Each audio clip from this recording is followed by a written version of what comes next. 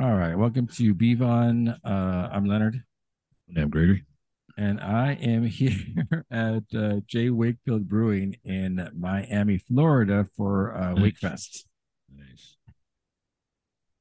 Oh, Oh, you wait, can't hear. Oh, you can't can hear me. So yeah, I'm talking, but you can't hear me. So oh, the music's like blasting right in my ears, and we're going to figure out. I can barely hear. You pour me drinks. Actually think I know what I'm drinking right now, though. I think I ordered beer. Ordered a bunch of the. I guess they have a special event going on right now, so I have yeah. about six tasters in front of me. So I should know what I'm doing first. Do you have beers over there ready to go?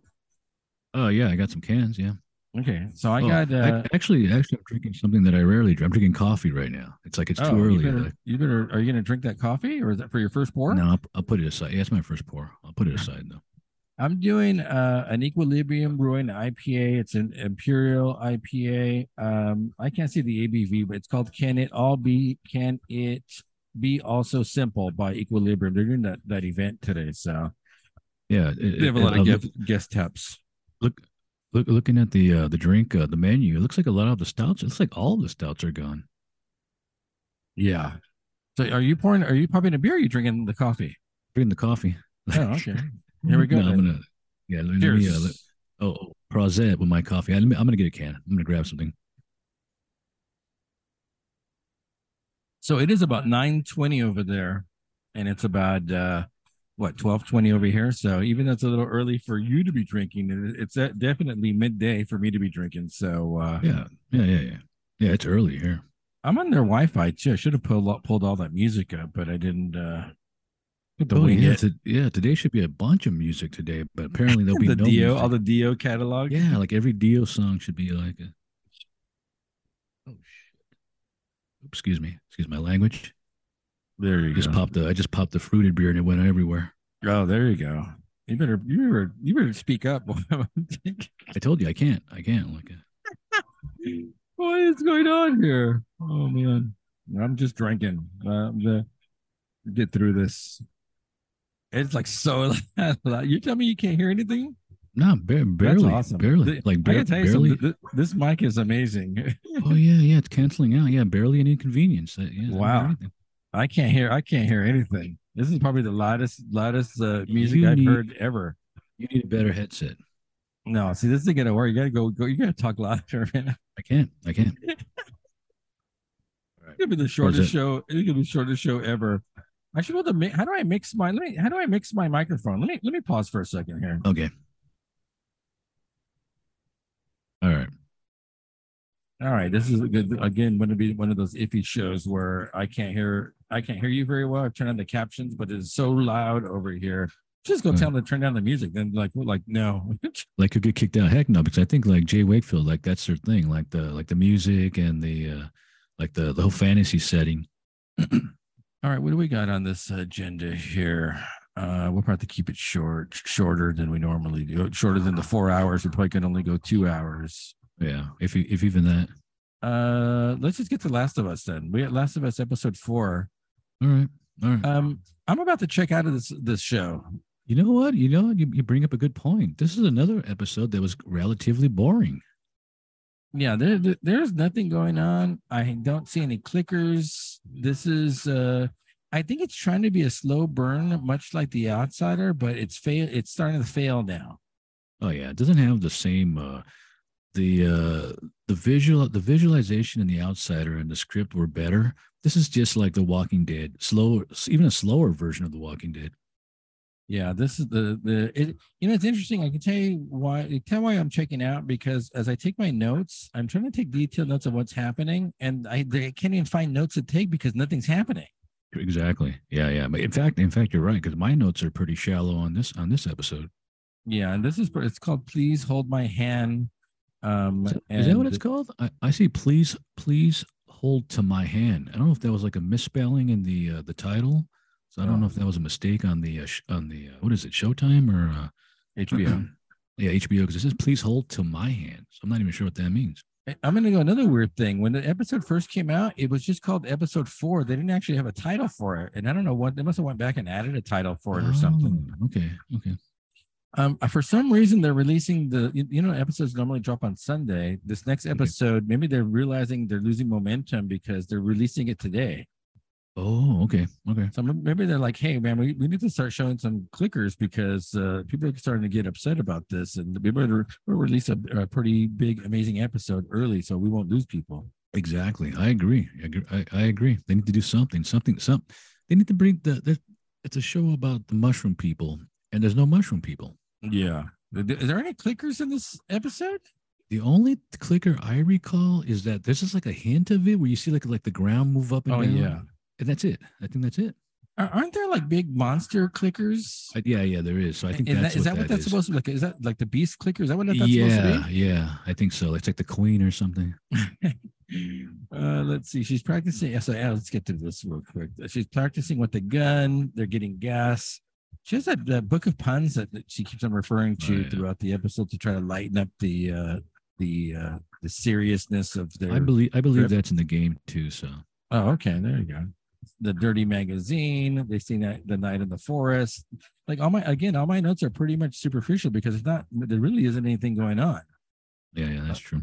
They're gonna get Tommy. There's the coffee. The road's blocked. They have to go around it, and this is where pretty much all the action starts occurring. There's kind of like a ruse set up where a guy's feigning injury in the right. It's a trap. It's a tarp. It's a tarp. Like it's a trap. What a tarp? What? It's a meme. It's a meme from the was it one of the Star Wars movies? It's a trap. Oh, that's Admiral Akbar. Admiral Akbar. That's right. Yeah. So it's a setup. They get bombarded by people. They're shooting people, and then as Joel's about to get choked out, Ellie shoots the kid, and then the kid starts begging for his life, and then Joel ends him. Yeah. At this point of the movie, I'm actually thinking that Allie's more of like the actual like cool character because like Joel's kind of like I'll say he's kind of a bitch, and Allie's actually like she's like I'm gonna do it. I gotta do what I gotta do. Yeah, he's reluctant to hurt anyone. He's reluctant to he confesses he doesn't like it and he is not used to it and you shouldn't have to get used to it. Exactly. So she's trying to steer whatever, dude. Whatever. Like I just want to blow people away. Let's see. So then they have that shootout, and then Joel kills the guy, and so there's a new plan where they're just gonna go hide out in the building. Yeah, which I'm not even sure why they even do that. Meanwhile, this militant group, is looking for this guy named Henry and his brother, I think. Yeah, this is a weird thing because there's characters are introduced. There's a Kathleen character who I assume is the leader in this town, Kansas City. There's a doctor she's talking to, and you have no idea who these people are. It's almost like you need to play the video game because I have no idea who these people are. And they're talking about Henry, and you're like, who's this guy? Like, who's this person? You don't even know. I don't know. Yeah, it is a lot of stuff, backstory stuff going on that we don't have access to. So we have no idea what's going on in this. Yeah, it's definitely confusing. So the leader, who I believe is a girl from 2.5 Men, if I'm not mistaken, I didn't even know. Like Charlie's obsessed neighbor or something like that. I think so. Yeah, I didn't even recognize him. And they were giving her a lot of flack for the casting in this role. Did you read that? No, I did not. No. Let's see. So they're looking for Joel. Meanwhile, we have that foreshadowing or that preview of something in the ground. It's the ground starting to collapse. Yeah. And maybe we see maybe it's a fungal mass or maybe it's one of those beast clickers. I don't know what's going on. I think it's a beast. I think it's like a larger one. Let's see. Joel's teaching Ellie how to use the gun. But she already knows how to use it, which is obvious in that one scene where she's loading, or she ejects the magazine. She knows about guns, and that's clearly made obvious early on. And then of course she clarifies. She says, "Yeah, it's not my first time I've actually taken somebody out." Yeah, but she won't explain what she did. Did she kill her parents? Is that probably what happens? I'm not sure. Yeah, that I can't remember. Maybe because she doesn't want to talk about it, so it's something close, like near. Oh, she might have put them down, like they might have been infected or something. Maybe. I remember. Because it's not like I played the video game. Oh wait a second, I did play the video game. No idea what happened in that game. That's funny. Let's see. They get into the building. They climb in the building. They're hiding out in there, and they go to sleep. And then when they wake up, I guess the Henry and the brother have the gun. They're on them with the guns. Yeah, they're just a couple of kids. It's like, huh? Like they're making it seem like I maybe they're not like maybe they're like Ellie. I can't remember from the game. Like you said, I watched the game a long time ago, so I don't even know who they are. Yeah, it's a short episode. Nothing happens. I'm almost checking out. Yeah, yeah. I think I'm probably gonna give it probably one more episode. If nothing happens, I'm out. Yeah, yeah. That's it. I mean, you're right. I mean, there's not much happens in the episode. I feel like Uh, this is one of those things where I have no idea who the characters are. I have no idea what's going on. So it's just like, there's no real action. Well, there is a one little shootout that they have, but that's about it. And yeah. yeah. The other thing is, let me see if I can put some music. Maybe so I can do some music here. Oh, I think they play some. What do they play? They play Hank Williams in this one, I think. Hank Williams, and then at the end they play that. It's a cover of that New Order song. Oh, I didn't even notice that. Huh. Yeah, isn't it? I used to think that the day would never come. Really, but it's like like you like that. You like when they do that, where they take the songs and they slow them down and the acoustic. Oh yeah, acoustic version of them. I didn't even notice that. Yeah, no, that's right. You know what happens? I think when I'm watching it, it wants to go to the next episode or something, so it never like shows the ending of it. I think it faded away before the song came out. Let me see if I can put some music on here. They're graciously giving me their Wi-Fi password, so maybe I can play some of the music here if I could find it. What is the Hank Williams? The Hank Williams song the Hank Williams is really good. It's like depressing. I basically added every Dio song. That's the problem, though.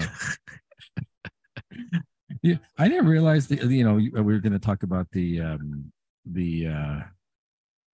Oh, here's the. I'm going to play first the New Order cover version. I don't know if you can hear that. You can hear it. You know the song, right? Oh, yeah. I just didn't even notice it. Yeah, it's playing at the very end. Oh, I didn't even notice it. I mean, bear in mind, though, I'm also not a big New Order fan. So it's not like I would remember it. I'm not like Joy Division, where I'm more of a Joy Division fan. Yeah. And then the other song you're talking about, it's called Alone and Forsaken. That is correct. Which I've never heard of. Do you know this song? Yeah. Well, Hank Williams is weird because it's very depressing. There's a reason why he did heroin. Heroin? Yeah, did you know that he was a heroin addict? Oh yeah, I just know Hank Williams Jr. No, I'm not. I don't care for him. It's no. The father was like the rock and roll guy before the rock and roll. Yeah, I only know Junior from our grandmother. Really, I think. Right? Wasn't she a big fan of the Junior or the the father? The father. Oh, yeah. Okay. And then Junior did the Monday Night Football theme for a while, right? Absolutely, yeah. And then I think they canceled him because of something. They did something. They pulled it, and they did like Carrie Underwood, or I think it was a country singer, female country singer did the song, or Taylor Swift. I don't know. I don't even think Monday Night Football exists anymore, does it? It does. They got Thursday, Monday. Yeah, Monday, Thursday. Oh, Thursday Night Football. Yeah. It's on Prime. Like Prime has it, I think. You talk about this Dio. We could talk about the novel and the doc because they're pretty much the same. And I think the autobiography probably goes into it a little bit in more detail than the movie. You finished the movie up? Yeah, I did. The difference is Dio was writing a book about the whole, every album he was doing, and it's him telling the story. The documentary is told from like the narrator, that one dude. And then it has like the videos and it has like a lot of like footage and stuff like that. So that's a big difference. And whereas the Dio's writing the book and it's him writing it, and it's every once in a while Wendy will pop up and say something, but it's from a different perspective. Yeah, but they try to piece together similar events in like the chronology of his life, like the childhood stuff with the grandma and the and I always thought the Horn Devil thing was the I Love You. No, was it? I thought it was like the an adaptation of the sign language for "I love you." No, it was the warding off of the spirit. It was the Maloic. The Maloica. They refer to it as two different names. Yeah, that makes sense. in the book in the doc they refer in two different ways. Now, I'll say this much: I appreciate both of them just to learn more about Dio, but I didn't think I enjoyed either one of them. Yeah, stuff that I had forgot because obviously we're probably reading about this back in the day, like hearing about it, like that's as it's going on. But it's just interesting. It's interesting to reread it, and the stuff I forgot about how much like Richie Blackmore was like an a-hole and stuff like that. I mean, they all got like all the leaders of the bands get like that, but like how he had left Deep Purple and then he wanted to form his own band, and it's all those little weird rock star. What do you call it? Ego type things. Oh yeah, Richie Blackmore was like a control freak, like hardcore introvert. Didn't really interact with anyone during that whole time, and then fired people for no reason. Yeah, well, it's funny because when he leaves Deep Purple and he just takes Alf. He takes the majority. Takes like almost the entirety of Alf, except for the guitar player, of course, because he's the guitar player. It's like we don't need you. And then and then he gets rid of them. Like then all of a sudden they start like disappearing, the members of Alf, and then it's this deal, and then he's going to be next. So. Yeah, and it's funny because then it's kind of similar with Sabbath, where like they bring him in, and then obviously he's just a tool. He's just like a hey, we need you, but we don't really need you. Yeah, the shocking thing about some of the differences between the book and like the bio or the movie, like the Bill Ward thing. I didn't expect Bill Ward to be in the documentary because he had a pretty big falling out with the Black Sabbath when he left, but the weird thing about that is in the book it explains it a little bit differently, where it talks about like how I don't know he saw Linda Blair at a show or something because she was going out with one of the members of Molly Hatchet, and he said something to her, but I want to know what he said to her. They don't say. He said it was very vulgar. Very vulgar though. It was a joke, so he must have had something to do, like with The Exorcist, like probably even like you're having sex with the girl from probably something like that along the lines of that because she was still young, probably 20, 21 or 22 at the time. See, I want to let's see now. I want to hypothesize what the joke is, but exactly. It's inappropriate, so I don't know if I can say it. It had to be because they said nobody laughed and and then he was gone, and then he. It has to do with either the pea soup vomiting or perhaps like maybe her head spin, or maybe that too. Yeah, there's maybe her head spinning had to do with like performing an act, maybe. Or it could have been like an age thing. Like I think it's obviously because Molly Hatchet I think was a relatively older band at the time, and she was relatively young, so it might have been like an age thing. Like maybe he was just goofing on him, I'm going to go to my next beer, and I just saw the owner a few minutes ago. Oh, this is Dimensional Stability, which I might have had already from Vitamin C Brewing. It's an imperial stout. It's a 12% ABV. The owner Dino, I just saw him a little while ago. He's the one I've been handing down for an interview. So he saw me. He's like, "Oh man, there's Leonard." Oh no. Wait a minute. They actually did have a stout on the. Yeah, I don't know if you look. Yeah, no, I got two stouts here. There are plenty of stouts. On the picture you sent me, it looks like they have blue check marks to like knock off. No. The blue check marks is what I'm ordering. What I ordered. Oh, so it's the opposite. They actually have all the stouts. I was the opposite. I thought it was saying that we don't have these anymore. Oh no. All that stuff just renewed because don't worry, that event's happening now. So they have all. They have like some pre Wakefest jams. Okay, I was backwards. Yeah, no. So I'm gonna do this one here, and of course, you got all the good ones. Of course, whatever the Vitamin C does, I always enjoy. I think I'm a big fan of theirs. I'm gonna grab something too then. Should I gotta wait for you or no? Oh yeah, let me go. I think I'll grab the stout today. Jeez. Don't yell at me. Don't yell at me. We got 5 tasters over here ready to go. They're gonna get light struck up outdoors. Don't yell at me. Yeah, hurry up. Yeah, I think I turned it down a little bit, maybe, or maybe you're awake. You're starting the coffee shitting you, and you're awake. It's 9:30 over there, so you're still half asleep. Wow.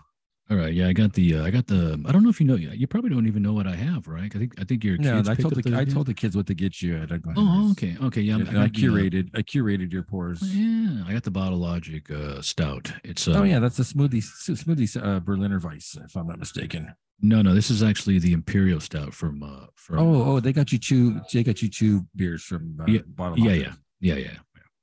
What is it? This is a collaboration with I think it's a Greek brewery or something. It's got like pistachios in it. Okay. Did you pour it already, or did you share? Yeah, Are you it's called. shake? Yeah, I got it. Okay, here we go. All right, cheers. What's it? It is pistachio. Yeah, vitamin C never disappoints. So it got overcast. That's good because the sun was like beaming down. It's 80, supposed to be 80 degrees today in Really? Miami. Yeah, but This is it's called like over this is go ahead. Oh, this one's called Modern Mythology, by the way. modern mythology. That is correct. Okay, see, I can hear you sort of. Uh, so the book and the movie both kind of start out. Well, and one thing I do like about the doc is they do all the interviews with Jack Black and Geezer Butler and Tony Iommi, Sebastian Bach and Lita Ford. I mean, yeah, Dawkins. The Dawkins one was funny because I didn't realize that dude was that intimidated by Dio back in the day. I thought Dawkins was actually pretty big at the time, but apparently they weren't that big. they opened for Dio at one or Dio or Sabbath. Yeah, I saw them. I think I saw them with Dio. So, Okay. gosh, I can't even remember who I saw. I don't even. You know, I think that they probably did because I think I only remember the lineup for Maiden. I don't even remember who played with Dio. I think it was Dawkins though. So let me get back on my notes. I'm using my phone for my notes, like you Yeah, are using. sound like Normally I have me. my iPad, but I don't have it out. Oh, So they start talking about his childhood, and what is his real name? The dad was Padavana, and then they changed it. They moved around some of the vowels for some reason. Is it Padavona? Is that what it wound up being? yeah, Padavona. And then of course when he started becoming a musician, he realized he needed a new name, and so he chose a mafioso's Oh last yeah, name. Which actually play in the book. I think it actually talked about it more in the book, how it plays out more. How he says he's like related to them, and then I think ultimately in the end of the book, it even talks about how the other guy like, oh yeah, you're getting some free stuff here because you're related to him, and You're he's not though. connected. you're, you're you're connected. So he at one point he takes the name Johnny Dio, the last name from the mafioso guy, and Yeah, that's where he gets Ronnie James Dio. And then you're right. The recurring theme in the book is like, he says, that's my uncle. yeah. And then at one point when he's playing in the summer club, they vet that they try to vet that if it's true or not. Mm. And so the owner says, "Oh yeah, those guys are going to come down and like they want to see you Yeah, they want to perform." see you. Like they want to like And so he's scared assless because he thinks they're going to come in like whack him for feigning a for connection. pretending. Yeah, because that's a bad thing to do. You can't claim something that you're not. But then you're right. Ultimately, it gets him free food, like like a Yeah, private I don't even think they room. care because even he jokes at the end, going like, "I wanted to meet him." So I could finally, maybe he would just tell him the story, like, "Yes, like like I used the name," and they probably would get a laugh about it now. Well, Now that he's older. I think he makes an apology, like in the book, in Italian, right? I think like in Italian, Yeah, I like think I'm yeah, sorry, you're right. He does say something in Italian. like I'm sorry, like, but it's like it's in Italian. So he grows up in an Italian household with a dad who's pretty strict. He didn't say much about his mom, but Yeah, really the but yeah, he does say that she was strict. It's actually it's more about the father would whack him around if he didn't like obey. So it's a relatively strict Catholic family, and then the grandmother, of course, obviously had like an older like way with her with this with the sign with the horn the stuff, Maloik, the Maloika. the horned We just devil. call it devil horns. And then so I guess Dio was a big baseball player when he was a kid, or at least enjoyed playing it, and it sounded like he was pretty good at it. Is that what? Um, Yeah, is that from that's from the book, right? Not from the. I yeah, don't think they show that in the. yeah. And then the dad basically says, "Hey, you're old enough now. You can choose an instrument." Oh, And Dio just chooses something randomly because he wants to go play baseball, and he chooses the yeah, trumpet. which is weird if you really think about it. Like it's. I mean, I guess at the time he's still young, so he doesn't know like what's going to be cool later on in life. Is the trumpet really cool? I don't know. I mean, maybe yeah, of course you could like this. I think even a saxophone would be even more cooler. But It's yeah, it's like not it's cool. It's not cool, but isn't it? And I don't want the trumpet players to get mad at me, but it probably one of the easier instruments to play, I think, because there's Oh, only like that I four or don't know. five buttons. Yeah, but I'm sure. Well, that's like a bass, though. I mean, Oh, I you guess still so. you can Yeah, still but get the that. bass has all sorts. It has the fretboard. I'm sure that you can get the different sounds out of the way you like control it. Yeah. So So the dad starts making him practice like 4 or 5. Like baseball's gone now because it's replaced with practicing trumpet for like 4 or 5 hours a day. which And is in kind the of end, weird. Which is kind of weird too, because I would you would think you want your kid to play sports too, though. Be athletic. yeah, but maybe maybe he sees that Oh, Theo's he's kind not of good. vertically challenged, and he's not going Oh, to be he won't be hmm. able to compete. Oh, you mean height wise? Yeah, Yeah, his yeah, short stature. Yeah, yeah. Maybe he like realized that you're not going to really be able to play sports. yeah. Maybe you need to be an artist, an artiste. And apparently he becomes pretty good at it because he starts being. They start entering him in competitions, and he's doing Yeah, yeah. well. Well, And there's a funny joke at the beginning of the movie too. Also, it's cool that Wendy pulls out the trumpet. She still has the his original trumpet. yeah, But they show like a quick blurb and it has like Dio about to play the piano.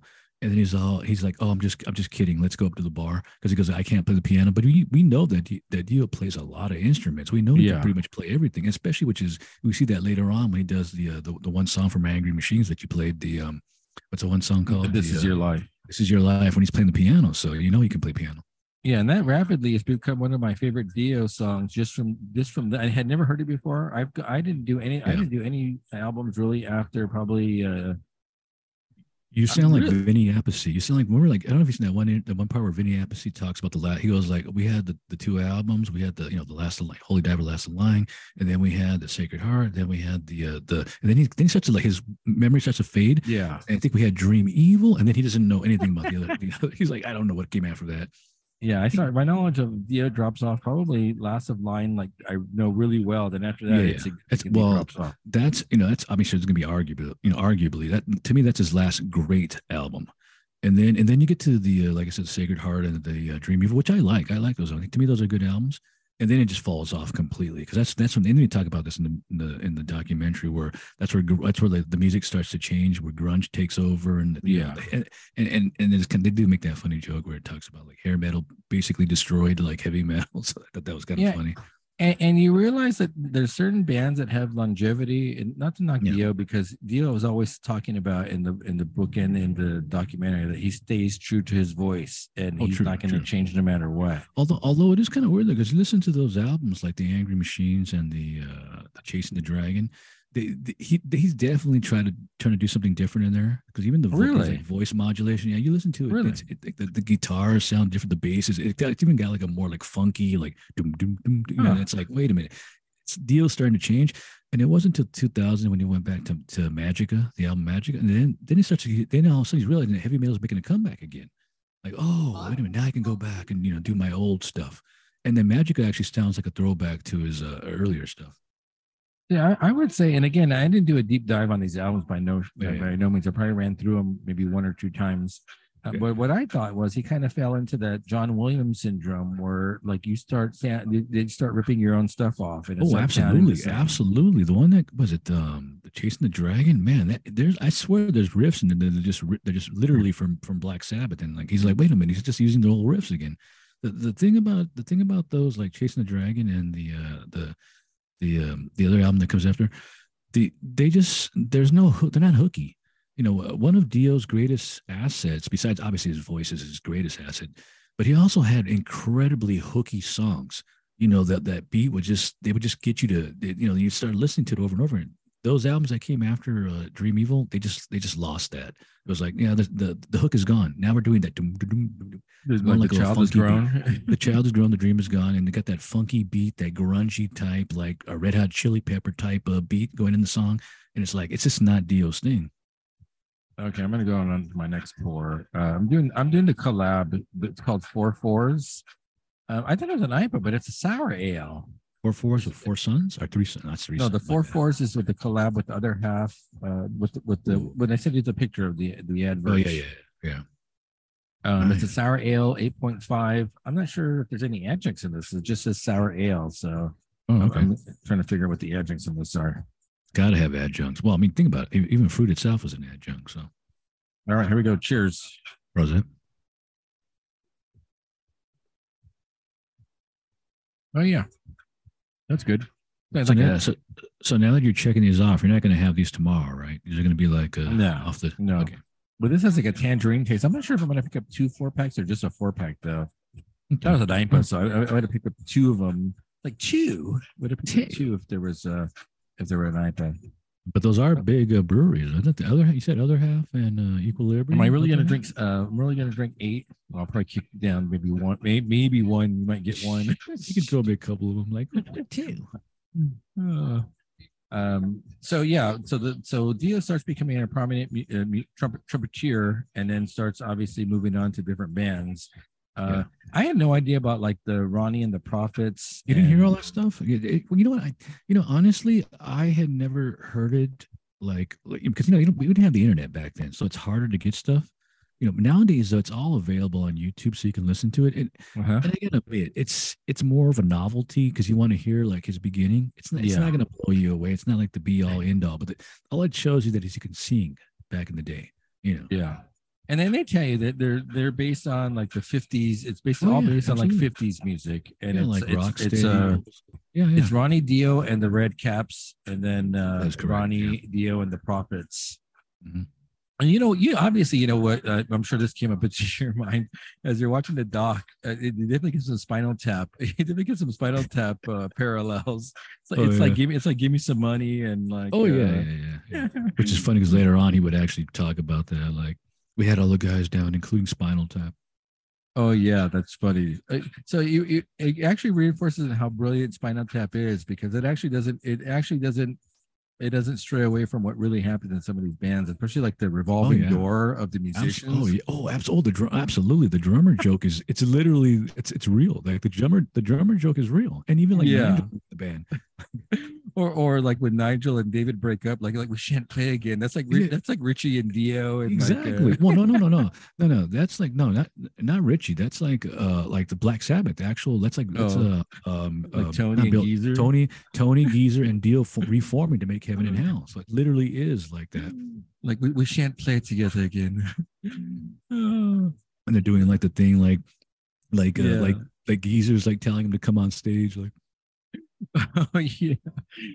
So I guess it really kind of reinforces how brilliant Spinal Tap is because of how closely it resembles what actually happens in the music industry. Yeah, you know what that's an interesting thing about this because you see how easy these guys they join the band, then they leave the band and they form another band. Yeah. And, as a kid, though, I mean, going through this, we're not really thinking about that. Like, why did Deano leave Iron Maiden? Why is Bruce Dickinson in Iron Maiden?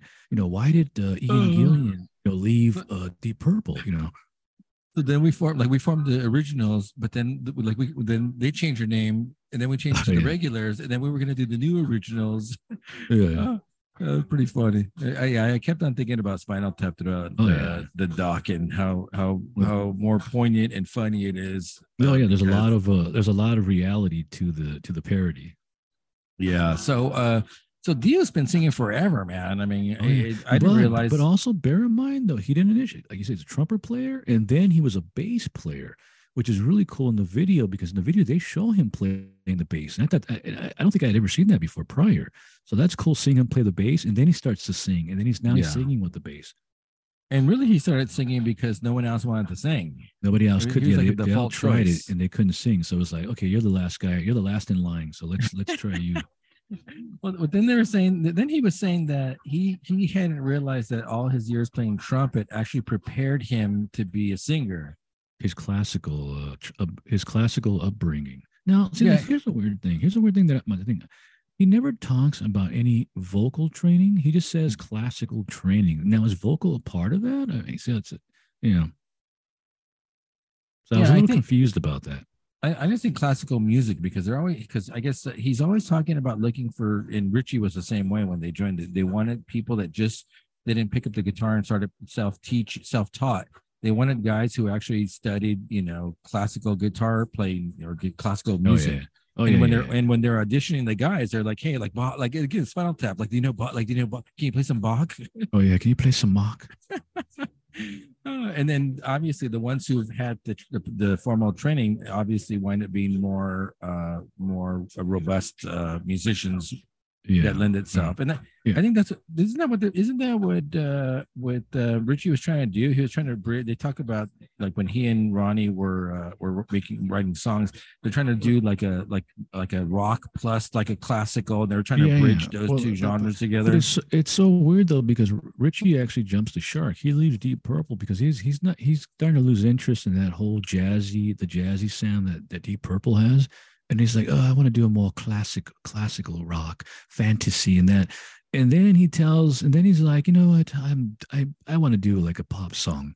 And that's when it's like wait a minute, what just happened here? You told me you didn't want to do pop music and like and love songs. And Right. then of course, Dio leaves and he does, and then he forms, and then with his band Rainbow, they wind up getting bigger after with that other guy, the other singer that comes in that Since You've Been Gone, which I hated that song, which I realized I remember when that album came out. And I was listening to it and going, "Oh my God, this song is like the worst song I've ever heard in my life. It's like it has nothing to do with Rainbow." Yeah, it's a weird thing, and I think that's part of like Richie Blackmore's ego, perhaps, Yeah, where yeah, he's and been maybe he wanted a hit now. Like, oh, now I need to show Ronnie up now, and well, now I shall make a hit. and Deep Purple. And So Deep Purple, yeah, it's always like I want to be bigger and better, and ultimately I have to sacrifice like kind of the artistic integrity yeah, and yeah, yeah, go mainstream. And that's yeah. something Dio said. Yeah, I'm not gonna do But, that. but it's so weird because you're right. He really jumped the shark because you listen to that song.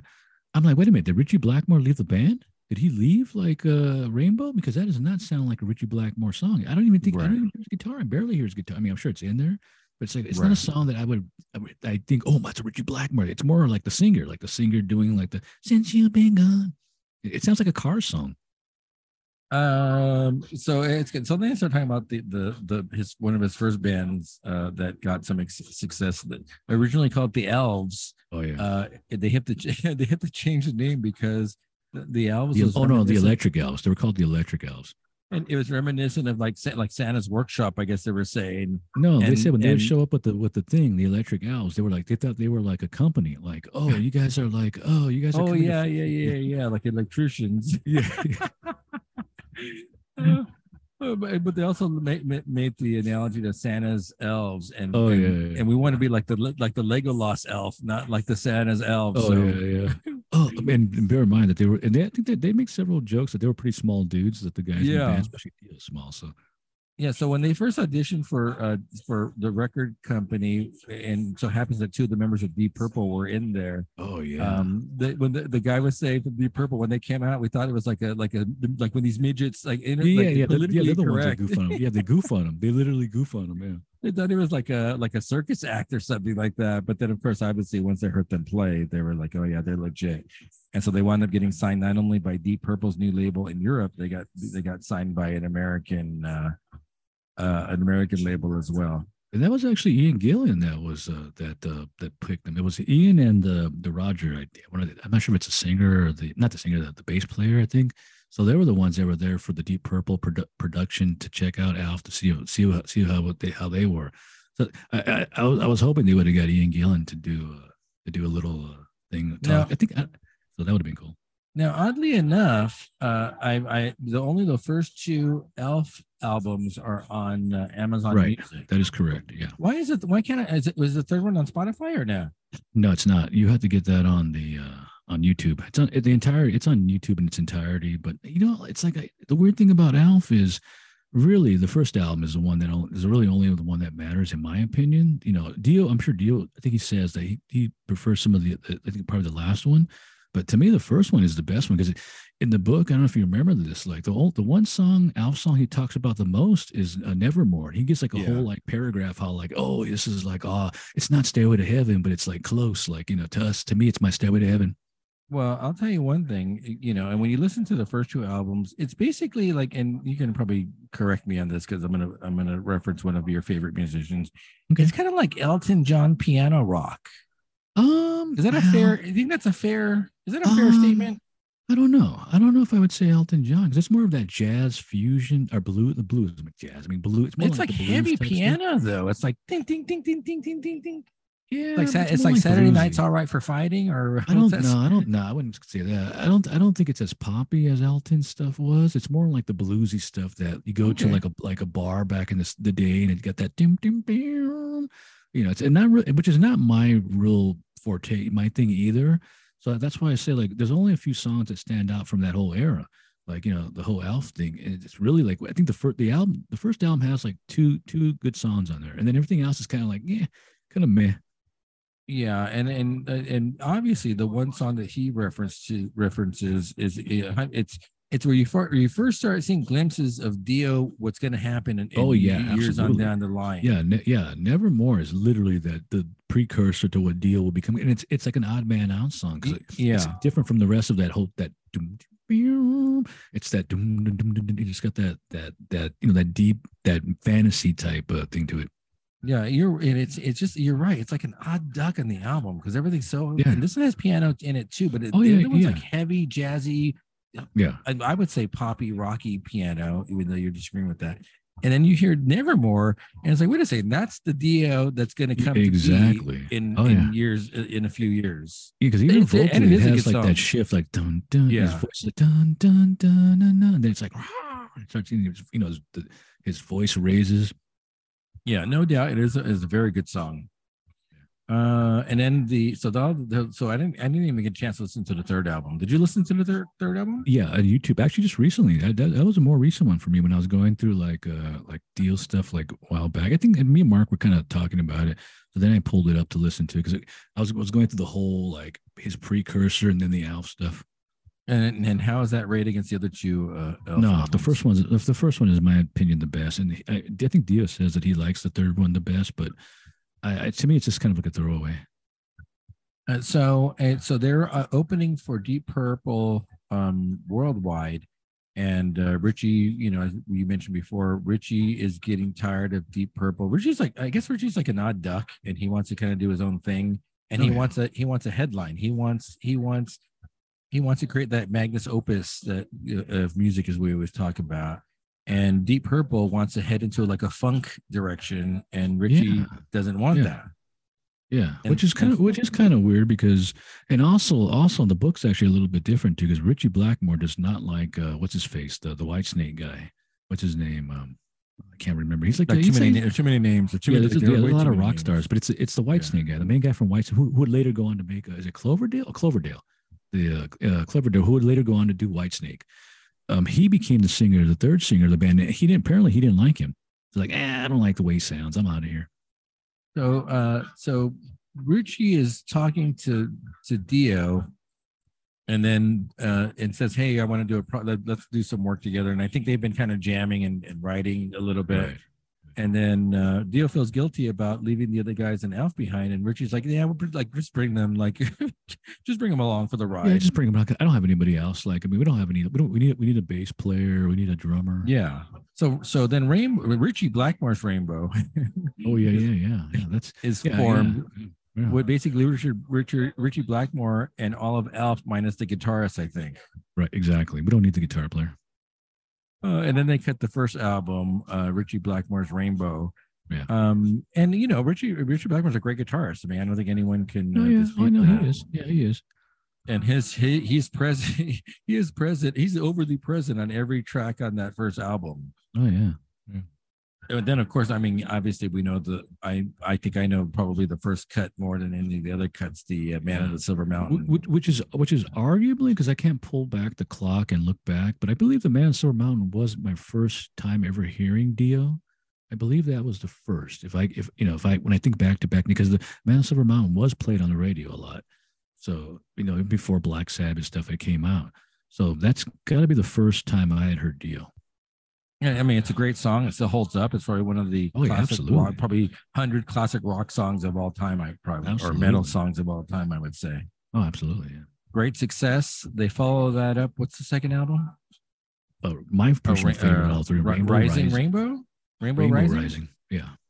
And what are your thoughts on that album? Oh, hands down, one of my favorite albums of all time. It's just Really, and arguably the greatest cover of all time for me personally. I love that cover with the hand rising out of the ocean. It's pulling the rainbow down in the ocean. Hands down, one of my favorite covers of all time. And what is on the Stargazer? Was that Yeah, the Stargazer on this album? yeah. And that's and I always thought that song was a little overrated. I know that's Oh kind of no, like yeah. That's his magnus opus. It's like, how do you say you that? mean Rainbow's not Dio's Magnus Opus, it's Rainbow's Magnus No, but Opus, it's yeah, right? but it's like if you were to pull out like if we would, I think we had this thing we're talking about the best Dio songs of all time. Stargaze is like the best of all time. Like, Really? oh yeah, I don't know. It's mm, good. I mean, don't get me wrong. I mean, I think it's grown on me. I yeah. wouldn't say this is the best Dio song.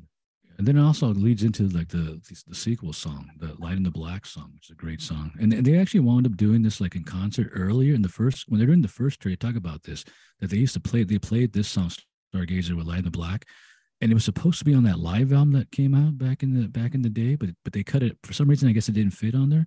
Had those two tracks come out on the album, that would have been one of the best live albums of all time. Period.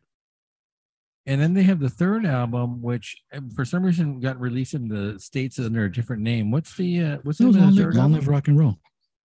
And then, but wasn't that the one that was released different with a different name in the States? I don't think Like so. LA something.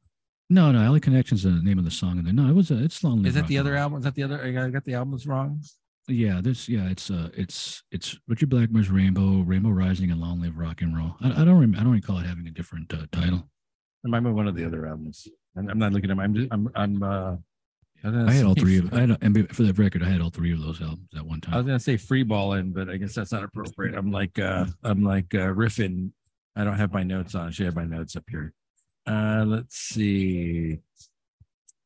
Somewhere along the way, he meets Wendy at the Rainbow Room, which is At the where Rainbow. the Rainbow Obviously, he Bar met her and Grill. prior. What is it called? Well, obviously, it's funny because the Rainbow is actually named after the place, the Rainbow Bar and Grill. So he had met. I want to say maybe he did meet her before, but yeah, he meets her working at there. He meets her working there. Does he meet her? Does he meet her through Richie Blackmore? Are they there together? I think they might be Everybody there knew her. together. Yeah, they And I showed think that during the documentary. All the rock stars went there, and apparently she was Yeah. trying to make a name for herself being an actress. They showed that one little clip from Death Race 2000 with her and a young Sylvester Stallone in the background, like massaging people. Yeah, well, it's funny because she says Stallone said he was working on a script that was going to be very like he's trying to Oh like, yeah. which obviously is Rocky. Yeah, little do you know that he's not just some good-looking dude. He's actually does have something. You know Just think he's trying about to it. like you know he's trying to like he's trying seduce her. exactly that he's trying to get. He's like, hey, why don't we come out and do this audition for an extra? Like, I'm actually a writer myself. Wonder if that worked. I wonder if like they had sex. Probably did. I mean, he's a good-looking dude. I mean, even that scene they show him with the shirt off and he's like massaging. He's a good-looking dude. That's pretty funny. Let's see. Ronnie gets fired by Richie, and at the same time, Ozzy's left Sabbath. Yeah. Yeah. See, and that goes back to what I was talking about. Like, we don't really know why everybody's leaving these bands all of a sudden. And also, although I guess in Ozzy's case, we did kind of know because he had several albums that were pretty awful. The Technical Ecstasy and then Never Say Die, which I love Never Say Die. That's one of my favorite. Everybody hates it. I love it. Those. It has Johnny Blade. It has Never Say Die is a great song. I like that album. It's like a weird. It's like it's got that Junior's. I love Junior's. Junior's Eyes about the brother who died. I mean, that's a great song, but for whatever reason, people hate that album. Yeah, I don't mind the album. Oh no, Whenever even back in the day when I used to play it, they were like, "Oh my God, not this again, not Never Say Die." But I think the biggest thing they're saying is with the common thread with all the musicians is the drug use. Oh, absolutely. If you're using drugs, you're going to get kicked out of the band. And I think they were saying when Tommy and Geezer were saying that Ozzy was just like coke fueled, which is so funny because even all these guys admit it. Bill Ward, Iommi, Geezer, they were all cokeheads. The only non-cokehead was Dio. Yeah, he was the only one, although they do relate a funny story in the book where somebody was given a prescription of coke. Yeah, and then he took the pill, and then he gets busted for it. Yeah, he gets busted because he doesn't have the prescription, and the other guy has the prescription. So he gets busted. And And then Wendy started yelling at him you dumb mother effer, like why did you like do you ruined everything. Oh, man, that's pretty funny. Yeah, I guess Ozzy was out of control in Oh Coke, yeah, and like absolutely, yeah. Tony and Geezer were like they had it under control, man. Yeah, the rock. Yeah, I guess if you were a good rock, well, even Deal talks about that. If you were a good rock star, you could handle your booze and your, Jeez. your drugs. But if you were bad, it was over. You couldn't perform. Well, it always seemed that Dio wasn't. I mean, Dio says it repeatedly through the book. It's not for the money, Oh and yeah, without for the rock star status. Like we want to make me. I want to have a story to tell. I have a voice, and I want to connect with the people, with the fans, and that's a, right. a recurring thing in the book and the doc. Where I guess he used to spend hours and hours and hours with the fans and signing Oh autographs. yeah, that's funny. Like he'll be talking to somebody and everybody be getting pissed. Yeah, and he was saying that Wendy would even get mad because like he would invite fans to dinner. Oh Like, yes, why don't we come down to the table? Why don't you come over here to the table and we're gonna have some pasta right now. oh. And so I guess that made him very likable to the fans, and I think that's Absolutely, he was yeah. trying to change the perception with Black Sabbath, and so he would make them stay and Oh, sign they the hated that. autographs. Tony Iommi and Geezer hated that because, like, well, we got to be mystical. We're Black Sabbath, which kind of makes sense. They had that persona, so we have to be mystical. But Dio was handling all that, like, oh no, let me go talk to the people. Let's see, Tony and Dio meet at the Rainbow Room. They start working together. They start playing around with Children of the Sea, which arguably is probably one of the best Black Sabbath songs under Dio. I love that Okay, song. yeah, it's a great Didn't- song. Yeah. Let's see. They're trying to figure out what's happening with Ozzy. Ozzy's gone. And so in the I believe it's in the documentary where Dio starts using the horns, and he explains that Ozzy had the peace sign, and Right, so I'm going to use the horns kind of as my signature, but it's similar to the peace sign because it is two fingers up, and it's going to be right, like a transit. This is the passing of the baton. It's still Black Sabbath, but it's now Dio and Black Sabbath, and not Ozzy. right. Man, Man, it's funny because I guess I took it for. I mean, as a kid, we did the horns, but we kind of take it for granted how big it would become and how much of how much of the culture that it would and they even show like everybody doing it after. Everybody does that now. I just popped the pumpkin latte oh chunk. yeah, I wanted that. I think I got a can of that. Okay. Man, it is starting to boom over here. I'm gonna move over. Let me move over a little bit. Don't want to take up all the. I'm at one bench that has like 10. You got like everything. Yeah, I need to scoot over to make room. Be nice. All right, so let me drink this Prosette. Okay, cheers. Let's see. I have 3 beers left. What do I have? Let's see what's up. Let's see what I have. What do I have here? Let's see. It looks like a stout. This is other half. Let's see. Snowbird 6 maple bourbon barreled aged almond, Ooh, and then I can't read the rest of it. wow, that sounds good. It's a double. It's an imperial stout. I can't see the ABV because I put my check mark across it. Probably, Yeah. I'm gonna guess a 12.3%. That sounds good. Sounds about Cheers. right. Prosette. Oh boy. Oh boy. Oh Speaking of that, you have the bottles on you right now? no, I haven't gonna pick those up yet. Oh, okay. This I taste cinnamon. I taste maybe a little bit of toasted coconut. I can't see the adjuncts on my screen. Damn, they don't do not play around. Yeah, tomorrow's gonna be Oh, it's gonna be a long day. I can hold my breath for a long, long time. nice. I didn't realize Rudy Sarzo was in Dio at one point. He was in every band. He was literally in every band, like Ozzy, Quiet Riot. Oh, Dio. really? I just He was in remember him every from band. Quiet Riot. No, he was in every band. Yeah. But again, like he got fired, they just move around. Oh yeah. Rudy It's like Sarzo. it's like musical chairs, like Yeah. heavy metal musical chairs. Yep. They did talk about how there was loyalty with having a guitar player, but I don't know about that. I feel like the bands were interchangeable. It does me wonder, like, what if Randy Rhoads would have taken off with Ozzy had he not died?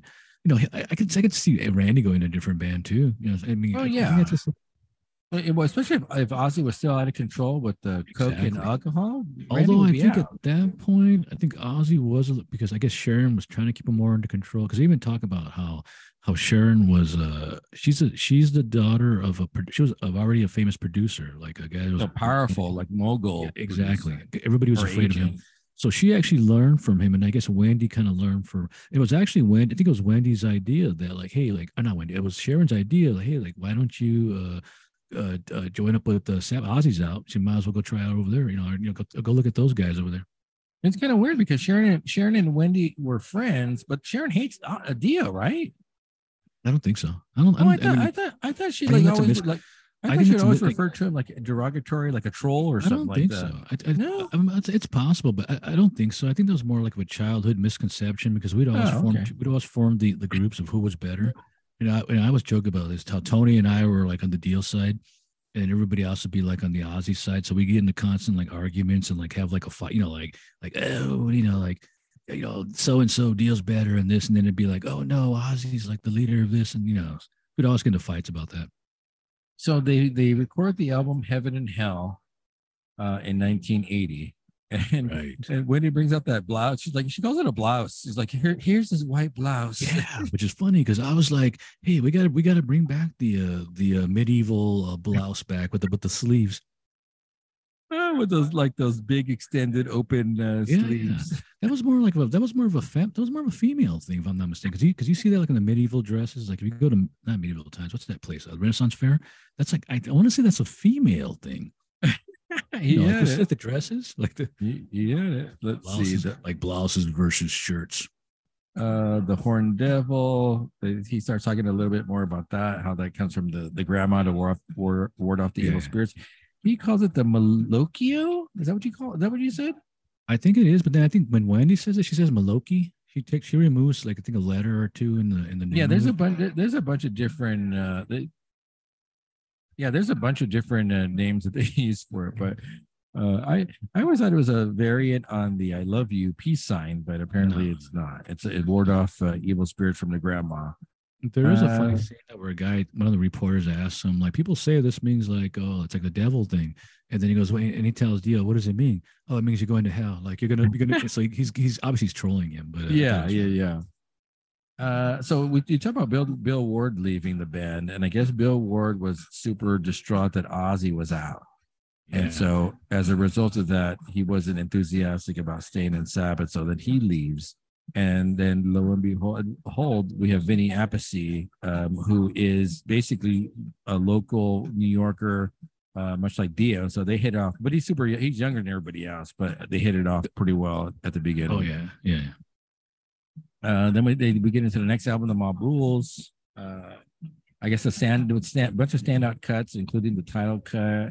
Sign of the Southern Cross is probably another big hit from that. Which do you have a preferential song from that album?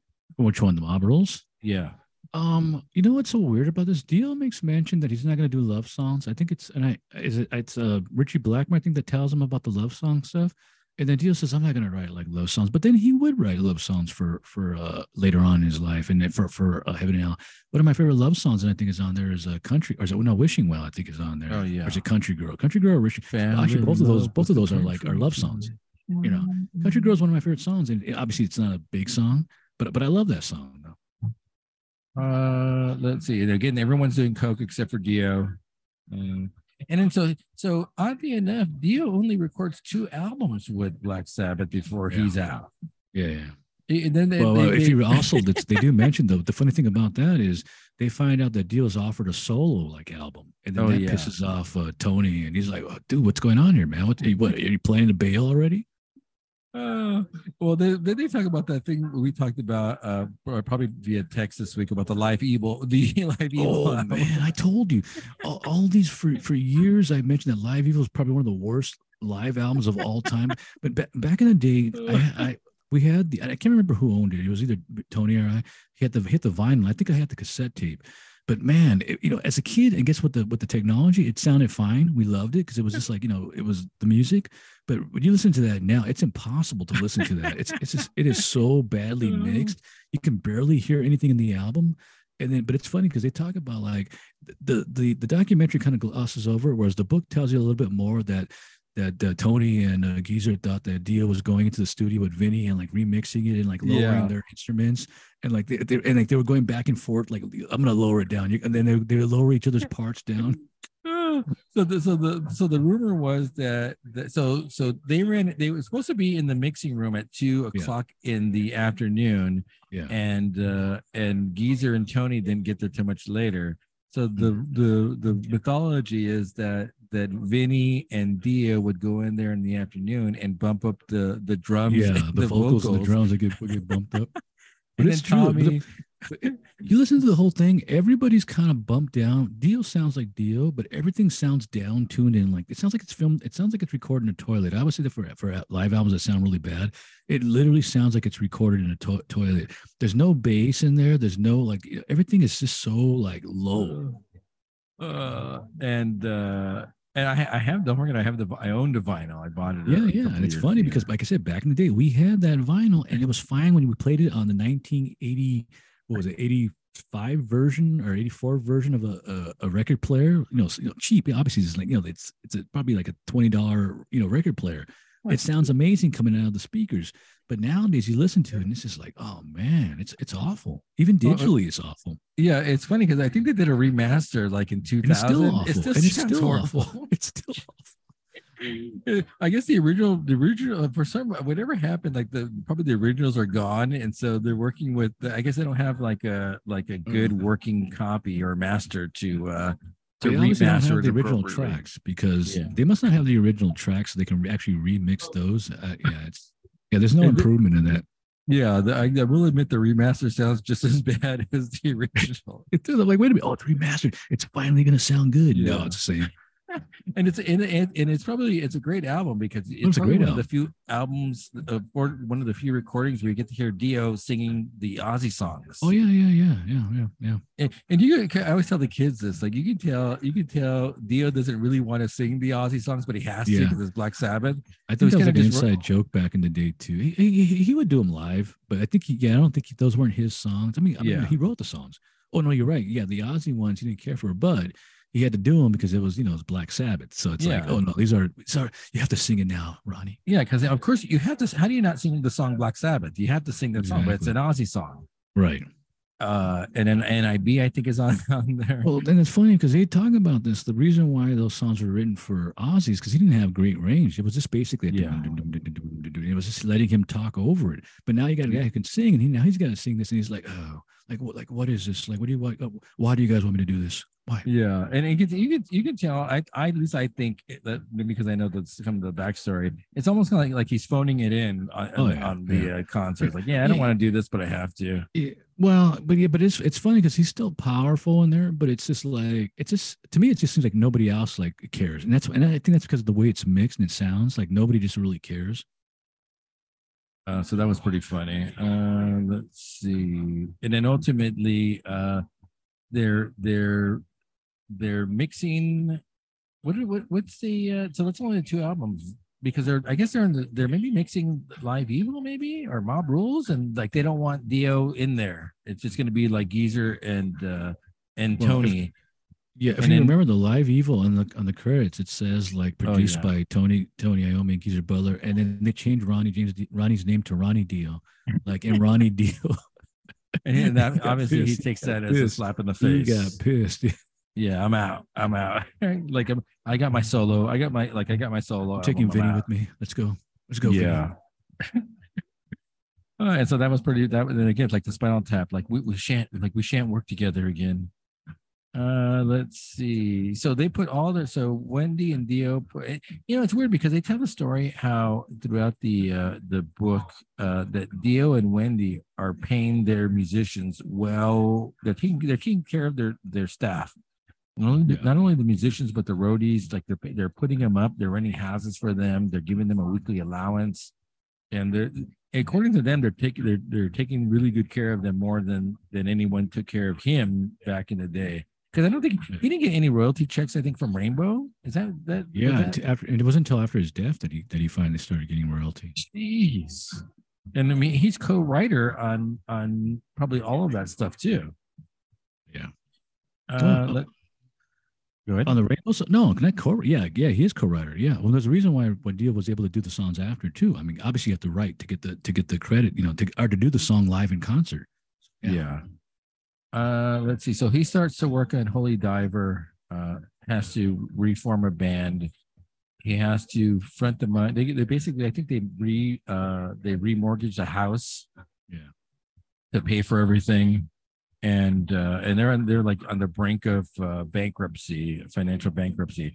Mind you, he was a lead singer of two bands, right, and two successful bands, Rainbow and Black Sabbath, and like is on the brink of bankruptcy to trying to get the Dio brand, and then that's where he realizes he needs to switch it to Dio and not Ronnie James Dio. Like Dio is not it's not the singer. Dio's going to refer to the collective band.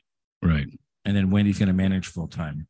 Right. That's the Jimmy Bain joins up and Bvon Campbell, who actually winds up being kind of a douche after because he's like a kid and he's like starry eyed and he's got like, oh, like I love you, Dio, and then he just like and then he starts wanting more money and like, where's my money? He's like Maury from Goodfellas, like where's my money? I want my money.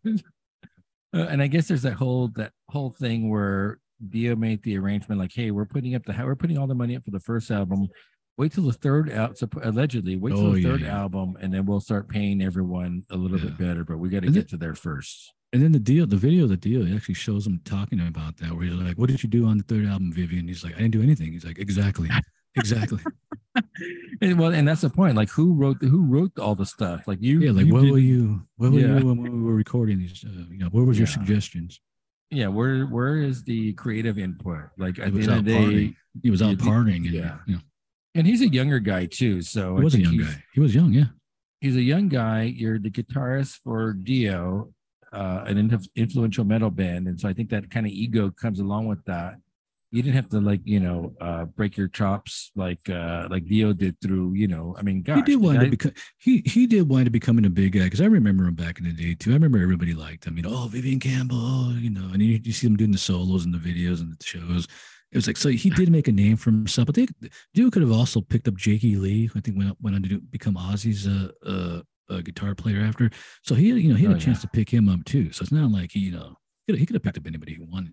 It might be an excerpt from the book that Wendy says, like, hey, if he was that great, like, what did he do after he left Dio? Oh, that's true. Yeah, it's like a little slap in the face. Like if you were that good and that profound. Yeah, I don't remember what he did. I'm sure he joined another band, but they probably weren't as big. Yeah, like what? But how many hits were you a part of after you left Dio? Yeah, I have to look that up. I guess the answer is zero. Also, something that they leave out in the documentary that's a part of Wendy was also managing at the time too. She was managing a band called Rough Cut, so she had actually had experience before she became Dio's de facto manager. Yeah, but it also says that she worked on some of that stuff, and Dio produced some of that stuff. Oh yeah, So they had kind of like a name brand, backing. Like, hey, Dio's managing the band. Hey, Dio wants to do a song, Wendy wants to co-write a song, which is, that's cool. It's like, and you're like a Rough Cut, you're a relatively new band. Yes, let's get Dio. Yes. Yeah, this place is getting packed to capacity at this point. What are we at? We're at 1:30 in the afternoon. Oh, the full house. 10:30. No, it's 10:30. In Miami, it's 1:30. Yeah, people are standing around. Where is that? What city are you in? Oh, you're in Miami. Miami, Florida. Is Miami like LA, where like, are you looking downtown Miami, or is it like a county where it's like massive? I have no idea where I'm at. Because why would I know? Why would I know? Exactly. That's like people who come to LA, like downtown LA is LA, but it's not LA. It's like there's LA is massive with all the counties in it. I have no idea where I'm at. I just took the lift. I just pushed lift and like punch in the address. This might be a little like touristy art district though, because you know how they have like the Star Wars murals on the Whitfield building. Yeah. They're similar, not like Star Wars or Marvel, but there are murals all over the buildings around it, like within a 3 block radius. So this might be like an art district, maybe. Yeah, I think I saw the place. One of the streamers I watched, he was over there in that area. So he was walking through there. Yeah, so I'm assuming it's some type of art district based on all the murals that I see in shops, and there's like touristy Okay, Some like that makes tourists who are sense. like walking the blocks. Well, that makes sense. Yeah, I'm just lift. I just lift and drink. Don't ask me about the. Only Don't what you ask me see. about this Like about only the what you see. local life. I'm in Are and you out. That's it. located near the? I'm gonna pop Yeah, another beer. there's got to be water around here somewhere. I think because at the beach is not too far away. Oh, there you go. Yeah, I have no idea. Let's see. You're right. Wendy manages, the band forms, and then of course we have probably one of the more critical rock songs, "Rainbow in the Dark." Which come That's on, actually, that's an interesting one too, because it talks about how like now I think this is on the documentary, not so much in the book, where it talks about how when they're writing Rainbow in the Dark, how like it doesn't have the keyboard and it doesn't have the dun right. dun dun dun. And then when what's his face, was it who recommends it? Is it Vivian or somebody recommends the keyboard? And then Dio's like hell no, we're not doing that. And they're And then we and of course realized history will that show that. synthesizer, yeah, Yeah, the that dun, dun, synthesizer dun, makes dun, the dun. intro to that song, right? Yeah. But he wanted to do it without that. He was like, hell no. Like, no, I'm not doing that. Well, and if I'm not mistaken, in the documentary, Vinny pulls out those demo tapes, and I think there's a demo Oh of Rainbow yeah, in the that's Dark cool. without the Yeah. keyboard. I think. Now, do you think he really he really has never heard, he hasn't heard those like in decades? I bet you he listens to those all the time. I'm like I'm gonna call him Yeah, like he was like, I don't know what's on this. Yeah, you what's on here. do. Let's listen to it. Yeah, let's listen to this. That was But I cool mean, because that reminded me of back in the day, like our cousin. I'm sure I mentioned this before. Back in the day, our cousin was taught by the bass player from Lizzie Borden, and then before like I even knew who Lizzie Borden was, like Danny had demo tapes from them, and then he gave them to us. I gave them to me, and then I would play them. And then I remember we used to listen to it now as the van. We would sit there listening to Lizzie Borden even before they got big and famous. So it's one of those cool like I wish I still had them. I wish I could find them somewhere. Like but I probably threw it away a long time ago. Yeah, those are cool. so we have that iconic synth intro. Dun, dun, I mean, come on, you know what song that is after like 3 seconds of dun, dun, dun. listening to Yeah. it. Can you name that tune? Let's see. Oh, then we have then there's that weird anecdote, which I probably a little unnecessary about the album cover of Fully Diver. No, but it's funny though. I have to admit in the video has those little funny recreations that are for the most part pretty accurate, especially that one where they're talking about Black Sabbath and like the guys with the girlfriend, and he's like, "There's only one singer from Black Sabbath, and it's Ozzy Osbourne." And I literally that's like us when we're kids, like when there's one, and so it goes back to we're talking about how certain members can't be replaced. And they listen to like that opening track, and I think it's Holy Diver, right? Not Holy Diver. It's Heaven and Hell, and they start singing, and all of a sudden now they're going all crazy. Oh yeah, that's us. That's me as a kid. Yeah. Well, they talk about when they recorded Heaven and Hell, they knew they had a great album, but they were all the deal was kind of they didn't know if they were going to be accepted once they start touring as with him as a lead singer. And I think he basically kind of wins them over because they are chanting in the crowd like Ozzy, Ozzy, Ozzy. Yeah, But then after they hear like the music, then like, oh yeah, who or with the horns with the Malloy. Oh, the horns, yeah.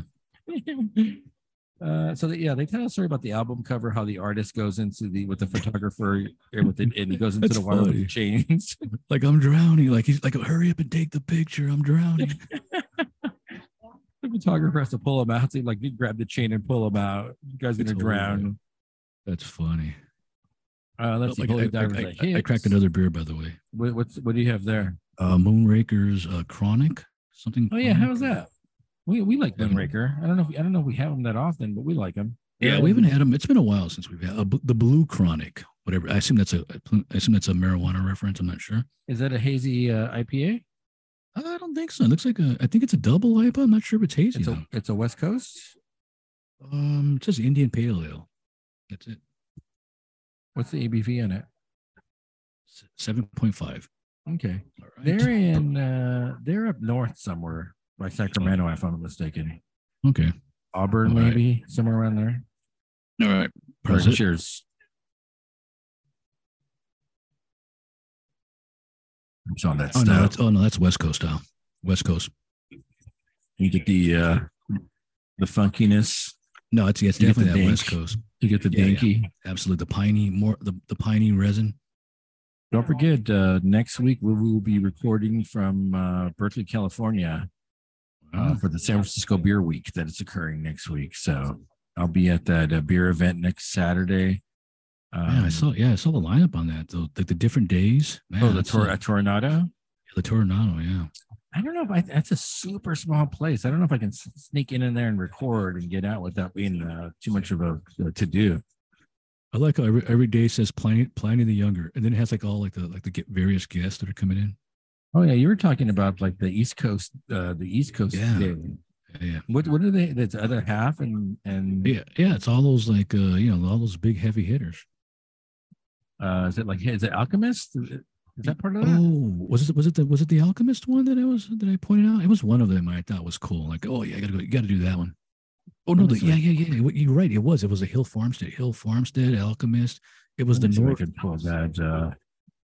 That is Tornado. So this is the infamous Tornado in San Francisco. I think they had one in San Diego, but if I'm not mistaken, I believe that's shut down now due to COVID stuff.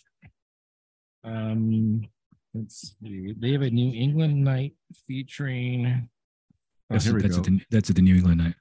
Hill Farmstead, Alchemist, Allagash, Other Half, and Finback.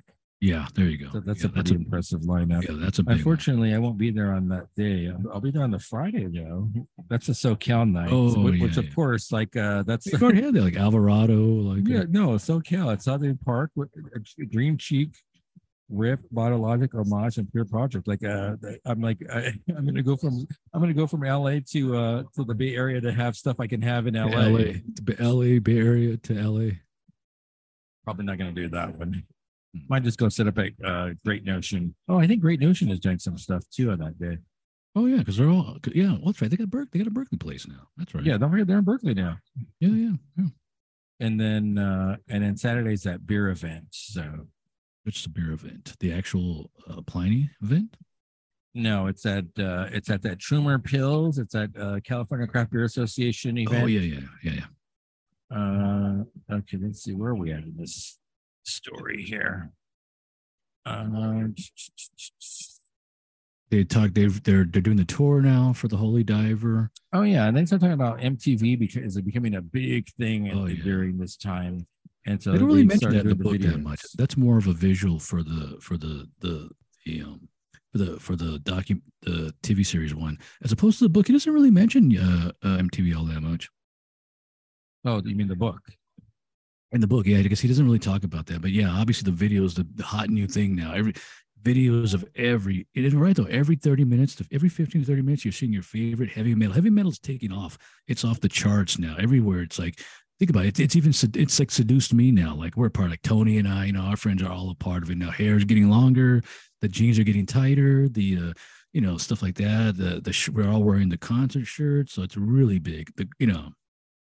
Yeah, mentions like the scenes changing, and we have absolutely. like the glam metal, like the Motley Crue's. Yeah, well, although that does come out a little bit. That does come out a little bit later. Even though Motley Crue's old too, that first album, and I guess that was. I wouldn't call that first one. I guess it was glam though, because they did fall along the lines of like New York Dolls and stuff like that. So yeah. Yeah, I'm trying to lose you on the volume. I think they made the music a little bit louder over here. The captionings aren't too bad though. I can follow you. It's a little delayed, but I can follow you on the captions. It actually understands me. It must have a lot of like misspelled words or words that are incorrect. No, they do not. Really? I think it saves the caption, so I can. Or actually, it probably should be on the recording. I can show you, give you a link so you can see. It's like the AI. It's learning. It's learning. Funny. Yeah, you see people coming out with boxes down of those bottles. Oh, I should have bought more. I'm like Charlie. Oh yeah. It is gonna be. Oh well, it's gonna be like how many bottles did you have? Like two. Not even two. I have one. Like one. No, I thought you got like four. I thought you got like four bottles. No, but like one of each. Oh yeah, one of. Oh yeah, multiples. Yeah. Because I think you're allowed to get like 3 or 4 of each bottle. Shoot. Oh, okay. Yeah. I can't put that on the plane though. I mean, at the end of the day, I got a limit. Are those 500s or 750s? I think they're 500s. I think they're 500s. Yeah. So do you want 2 of those 4-packs of the sour? They'll take, yeah, of course. Okay, because that's taking a room. That's all I'm saying. Oh, that's right. Because you still got to get the funky Buddha stuff. Don't forget that. Even if I can get that, just go to the store. Like go to the store. Like go to like Whole Foods over there. That's easier said than done. You need to do a search to, Yeah, the thing is finding the time. Then when am I going to do that? Like I'm right. after this, I'm done. I'm probably going to go. I'm jet lagged. I'm probably going to go to the hotel and fall asleep. There you go. Tomorrow's a wash because I'm going to be at the fest. I think Sunday I'm leaving super late though. I think I'm leaving at 6 p.m. on Sunday, so Okay. I might have some time to do some shopping there. There you go. Let's see. MTV, last in line in the video. So they got the director of Phantasm to direct the video. Don Corselli, I believe his name is. And so they talk about how they're gonna do the video for Last in Line with with Mino as the kid. Yeah, the kid. Who we recognize almost immediately when that video came out. Jack Black. They feature Jack Black a bunch in the documentary. And then Jack Black start talking about devil music, and then sure as we see Jan and Paul Crouch. Yeah, that was funny. We were just talking about that. And in we always talk about that, but they even pull up that one scene, like the stuff that we were talking about. We always talk about that, and then sure as it pops up on this documentary with the Trinity Broadcasting Network, how they would do the segments on heavy metal music played backwards, revealed satanic messages. They pulled the one clip with the son where he has like, listen to this, and it's like that. Here's to my sweet Satan, and it's like we always talk about that. Is that the Led Zeppelin song? Yeah, it's Led Zeppelin. I think there's power in Satan. Yeah, it's like it's literally the we always talk about that clip. Is that Stairway to Heaven? I think it. Heaven. Yeah, Stairway to Heaven backwards. Oh man, that does bring it's weird because it's simultaneously scary yet chilling because as kids, well, I was younger than you, so like you listen to like, oh dang, that's real. Yeah, but we always laughed at that, that the whole religious aspect about it. To us, it was you did. Yeah, it was silly. Yeah. Yeah, you because you're 4 years older than I was. Don't forget, I had that Black Sabbath shirt that had like the little 666 crystal ball, I used to wear that to class. Like nobody said anything. The teachers never said anything. I just remember listening. Well, I remember watching that show, and the lights would be out, and it was like 11 o'clock at night, and it's like there's power in Satan. They probably had had nightmares back then. Yeah, but you know what's so funny is they mentioned I think it's a deal that mentions like how the glam rock was messing up, like men were impersonating women, which is funny because that became like the mantra like of Jimmy Swagger, like men impersonating women. And then like he says, yeah, you know what? They kind of messed up heavy metal, like men were impersonating women, and that's all. Like, and they even say like, yeah, we were dressing up like girls like at the time. Who was that? Somebody's was it Sebastian Bach? I think he says that. I think because Sebastian's in there a lot too in the video. Yeah, and I think he's on coke during this interview. He's still on it. I thought drunk. Well, it's funny because he pulls out the Heaven and Hell, the last album that Dio did, and he starts like singing like the Bible Black song. Oh, that's right. He has like a nice vinyl room in his house. Yeah. Let's see. They talk about when the Dio logo upside down says devil, and like they're Satan. saying, that's made up. And then like Satan, I think. Yeah. No, the Dio logo upside down says devil. Oh, that's Satan. Okay. And then it's funny because there's like the comment, the scrawled comment from the documentarian saying, yeah, like we see it, like it's there. Yeah, we see it. I saw it. For the record, I saw it. Yeah, I see it. And then they go into the We Are Stars project, which of course we're as of late, I'm a big fan of that whole video. It's pretty funny. Where they bring in basically after We're the World and Band-Aid, Dio said, hey, why don't we do that, and bring in all these people. And they actually talk about how all of these guys had huge egos because you're bringing really the best of the best of heavy metal at the time. And everyone was going there for a common cause. They didn't make any money off of it. They were very humble. And they ultimately acknowledged Dio as like a rock god who was orchestrating this whole and coordinating this whole effort to raise money. A lot of intimidation, like I said, like the Dokken, who looks completely different now. Don Dokken, he doesn't even look the way he looked back when he was a kid or when he was young. He looks, I wouldn't even recognize him. He's like, oh yeah, I was scared, crapless when talking to him. Rockin' Dokken. Oh yeah, that's what Dio says. Rockin' Dokken. I think one of the funniest parts of that is Rob Halford sings a part and Dio's clearly not satisfied with it, and like he makes him do it again. Do you remember that part? Yeah. He's like, yeah, you do it again. Yeah. They also interview Rob Halford a bunch for this as well. They show a bunch of excerpts of him talking about the. Rob says something funny. He goes like, Dio had like the dragons and the rainbows, and I had like leather or the studs and leather. And he goes I wanted the dragons and the rainbows like for the yeah. That's what, and it just makes it. And he says like, yeah, Dio was cooler for that. Like all I had was like leather and studs. Yeah. But it's funny because when they do the live thing, the live aid, he's not even wearing like leather. He's wearing like a spandex like onesie for that. It's like that weird lycra type like single ad he's wearing. Let's see, hearing aid.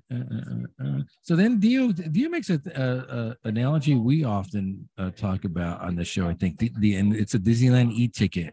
And then he makes a reference of it in the book and the coupon. You mean the e-coupon, as he calls it. Was that what we're called? Or were they called coupons or tickets? They were coupons because it was a big coupon book. Remember that you ripped out the coupon. So I guess that you're right. Technically, it was like it was a coupon.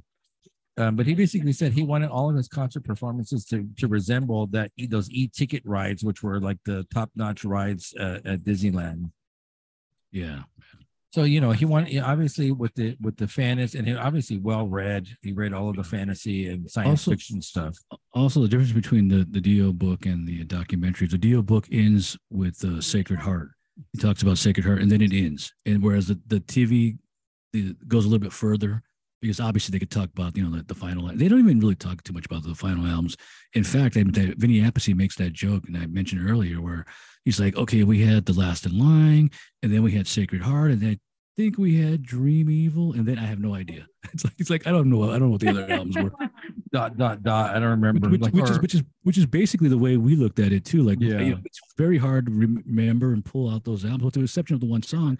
And then he had the Heaven and Hell album that came out with the band, like they got back the Nigel getting back with Spinal Tap album, which I'm not really all that big of a fan of even to this day. I try to listen to it every once in a while.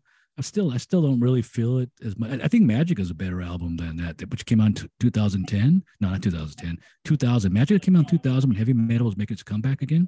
I think that's probably still one of Dio's last decent albums that has that old school sound to it.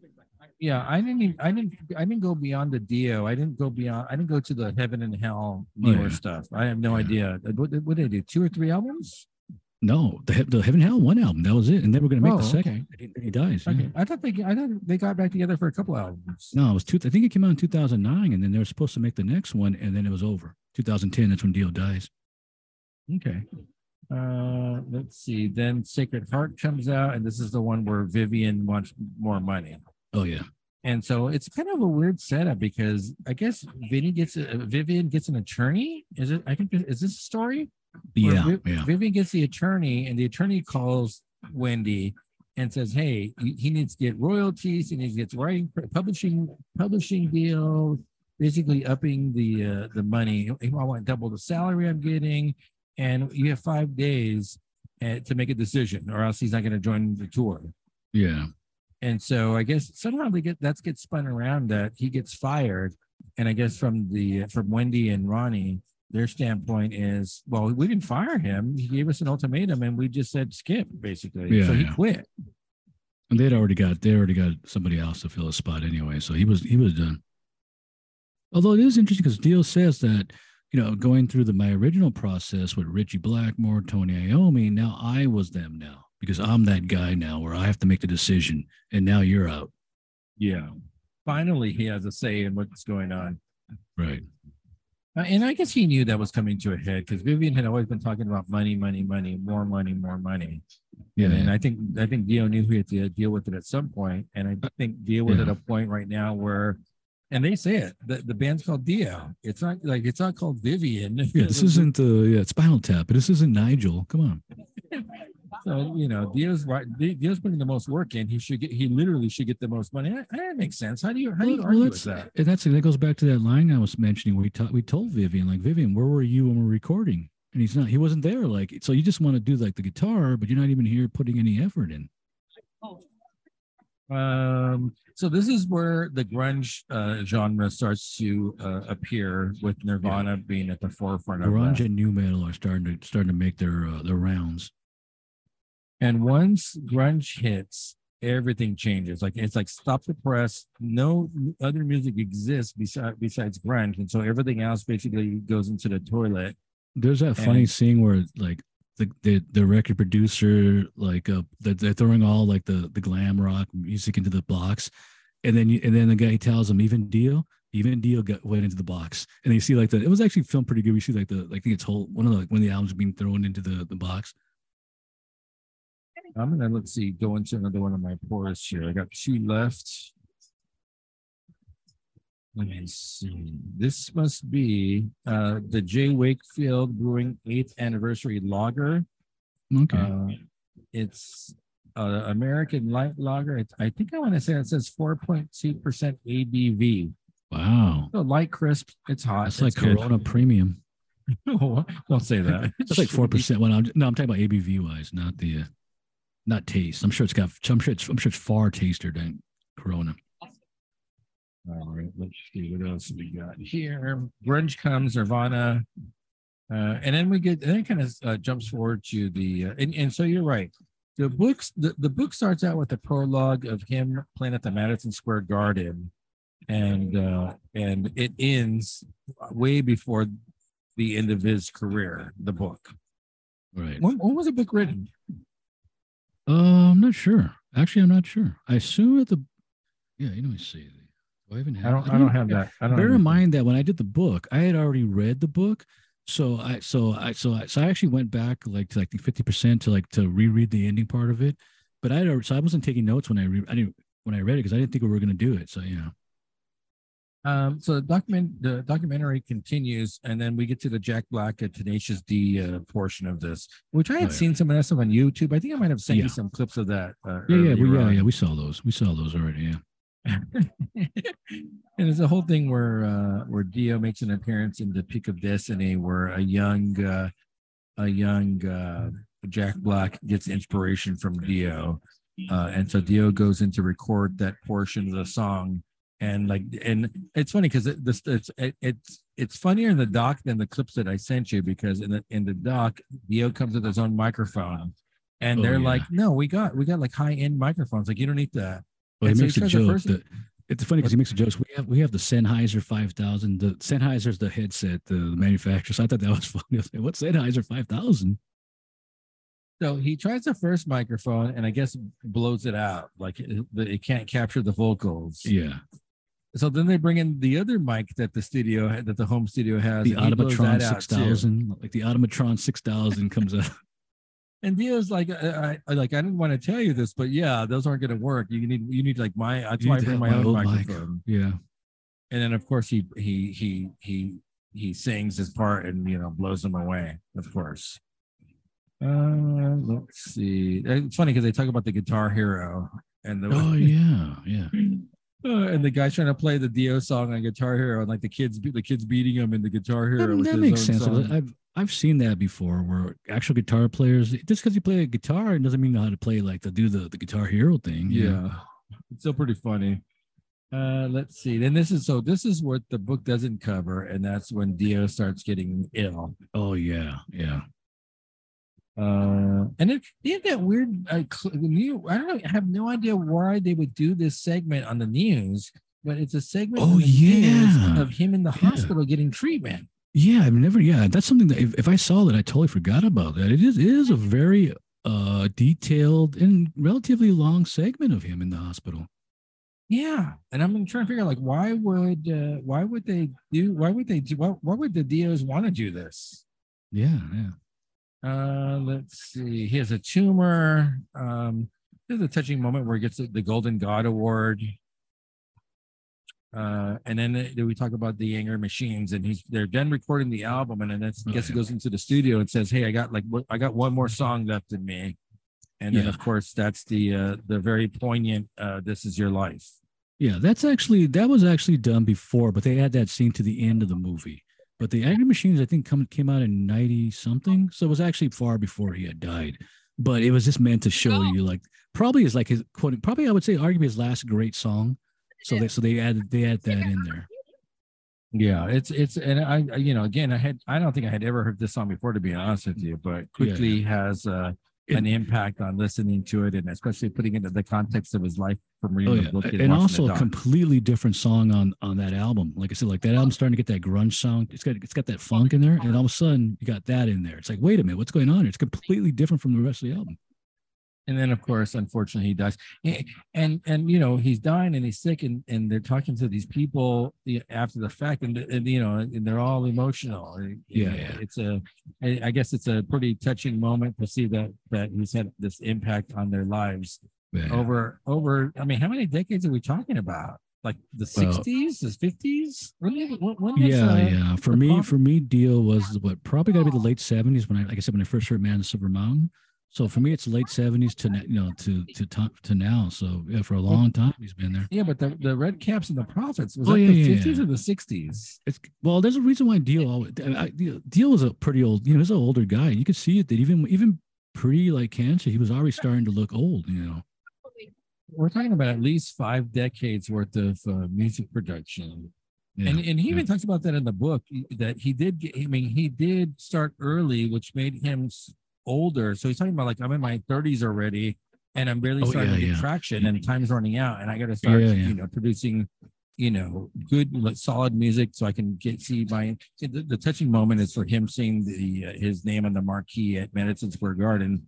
Right. And I think he played there with Sabbath before, but the prologue in the book is like, it's Dio. It's my name. It's not Sabbath. It's my name that's up there on the marquee. Right. And that was his time where he feels that he made it.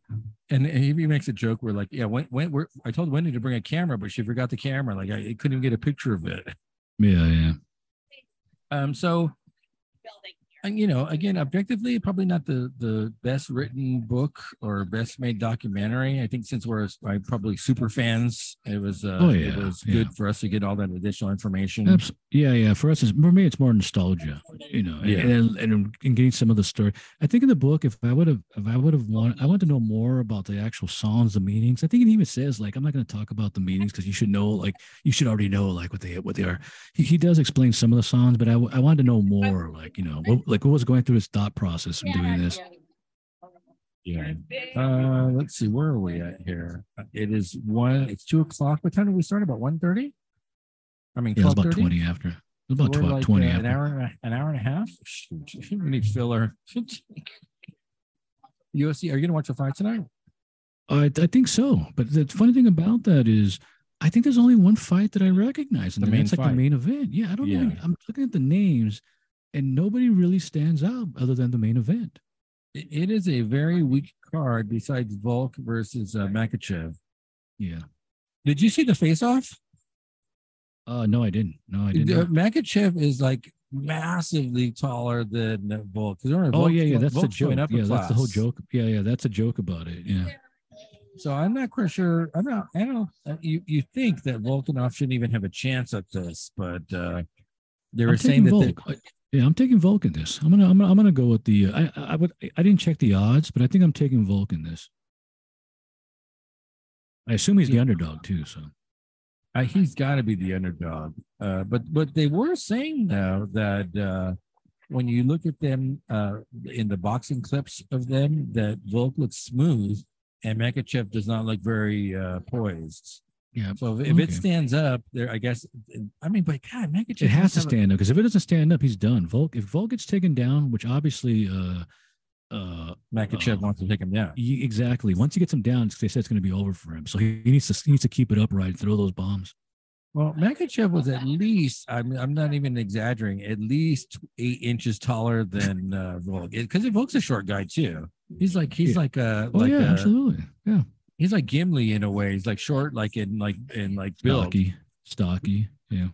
Yeah, he's definitely got to be at least 8 inches shorter, and that reach has got to be at least 6 to 7 inches. So Makachev might be a little clumsy, and Volk can be faster, but all Makachev has to do is just like jump on top of him and flatten him out, and just smother him. Right. So, but I don't. Yeah, there's another title fight, but I have no idea who those guys are. Yair versus somebody old. Emmett, I think. That guy's old, right? He's old. He's an older guy. I mean, I'm not paying for that. I'm not paying for that. I'm not paying for that. It should be like a half priced event, as far as I'm concerned. Or yeah, really, yeah. The only reason why it's pay per view is because it's the main. It's got a championship fight in it. Yeah, did I. I'm not sure if I saw this as a joke or not, but is Edwards and Usman for next month on for next month? Did you see Is that? it? Oh no, no, Yeah, no. supposedly Edwards Usman Part 3 is happening in March. Hmm. I'm Yeah, not I sure if missed that that. I'm not sure if that was a fake or not, but I thought it was meant said he blew out his knees. I thought I read that somewhere. who Usman? Yeah, that he blew out his knees. I don't. I think it was the interview or the article that wasn't he in the Wakanda Forever? The Usman wasn't he in there? Was he maybe I thought he was too busy doing Wakanda Forever That, to be training. that's what I. That's what. Yeah. I swear I saw that he said his knees were gone now. Huh. I just saw the advert for it, so I'm not sure if it was like on Instagram. So I'm not sure if it was real or not. Hmm. Yeah. Let's see, what do you have on here? So, what did you want to talk about with without remorse, the book we're supposed to be Oh, because reading? we just the book we just started reading. I don't know if you probably haven't gotten into it yet. I'm about actually I'm only about 3% in. It's what about 600 pages, a little bit longer You than said three. You said 3%. yeah, I'm 3% in. Oh, Yeah, okay. So you just started the first few yeah, I just started chapters. reading because bear in mind I went back for the Dio book to Yeah, reread the last yeah. 50%.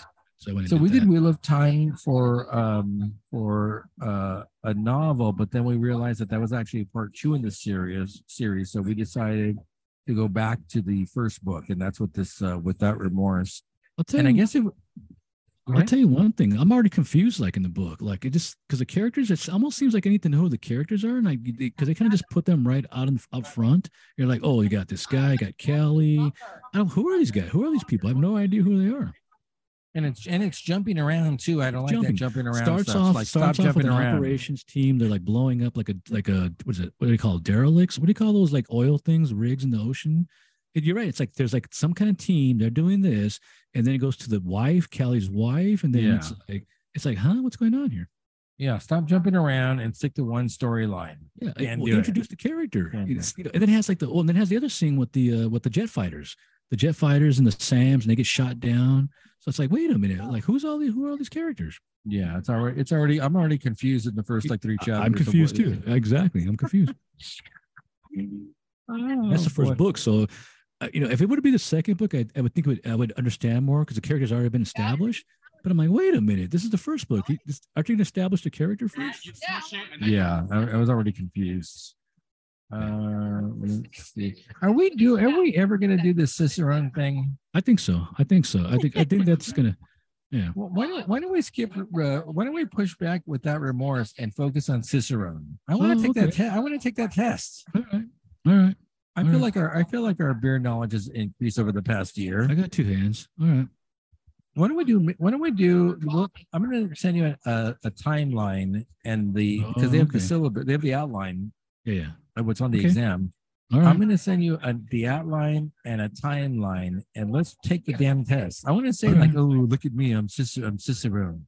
Does that really mean anything though? No, Yeah, because like I said, like the one streamer friends, he's always saying like, oh, like this is great, like he's a Cicerone, and I'm like, what do you mean? Like, what are you talking about? He's like, oh yeah, you're the expert. Like, no, come on, man. I definitely think it's a status thing. Not very It many is. people have them, but I don't know. the other thing is, in an industry like beer, do people care? Exactly. Nobody gets up. I mean, everyone wouldn't care. Like, it's imagine you're at a beer thing event with other people. Oh, are you going to tell somebody, that, oh, I'm a Cicerone? They're going to laugh at you. They're going to go like, like, so. For our level, it would be like, yeah, I'm a Cicerone. Like, take that. Yeah. But they would be like, if you're talking down to somebody else who's doesn't know Yeah. about beer, I guess it means something. But everybody else around you who drinks beer, they'd be like, so. You know so? what? You know what I should do during that craft beer week thing? Go ask them like, what do you think of this Oh, certification? yeah. What do you guys? Do you think it's cool, or do you think it's just like a waste? Yeah. I'm There pretty you go. sure. I'm pretty sure most of them probably think Oh, it's not important. add that question for future questions when you ask the brewers and Oh, stuff for like the that. See what they think interviews, about it. Yeah. Yeah, we got Green Cheek coming up probably in about a week.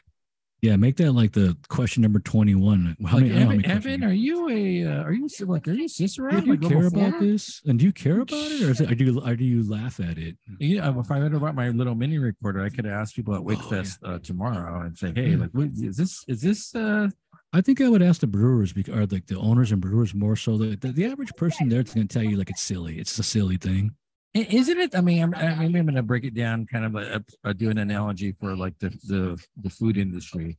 Is that the difference between like a line cook and an executive chef? No, no. No? Well, depending on how many levels you go. Level one's just like it's not even that. I don't. Yeah, that's a server. That's a freaking server. No, I mean level 4. I mean, level four. Yeah, level 4 shows you that you have hands-on experience. So yeah, that's actually that's different now. Yeah, that's different. So we're gonna jump back into the Cicerone thing. All right. We'll put this book aside for a little bit. It's too long. It's too long. I'll have to change my username, like my Twitch username, to Cicerone. Yeah, Cicerone 1. Yeah. All right, we're about it. All right. What, an hour and a half? Wow. Yeah. But for me, softball season, college softball starts. So I'm going to be watching that for like the next past 2 months or next 2 months. There you go. So so we'll figure out what the agenda is for next. I don't think there's any more Oscar. I don't think we're going to get to any more Oscar pictures. We're going to be short 3. Okay. So we will talk about Cicerone. We'll have to figure out what the next agenda is. Are we doing Last of Us episode 5? Yeah, I'm still in. Like I said, give it one more. I'm probably going to be in for the whole season. So that airs tonight. If you want to jump on that one, okay. I might watch it tonight. All right, this has been Bvon. I'm Leonard. And I'm Gregory. And we'll talk to you soon.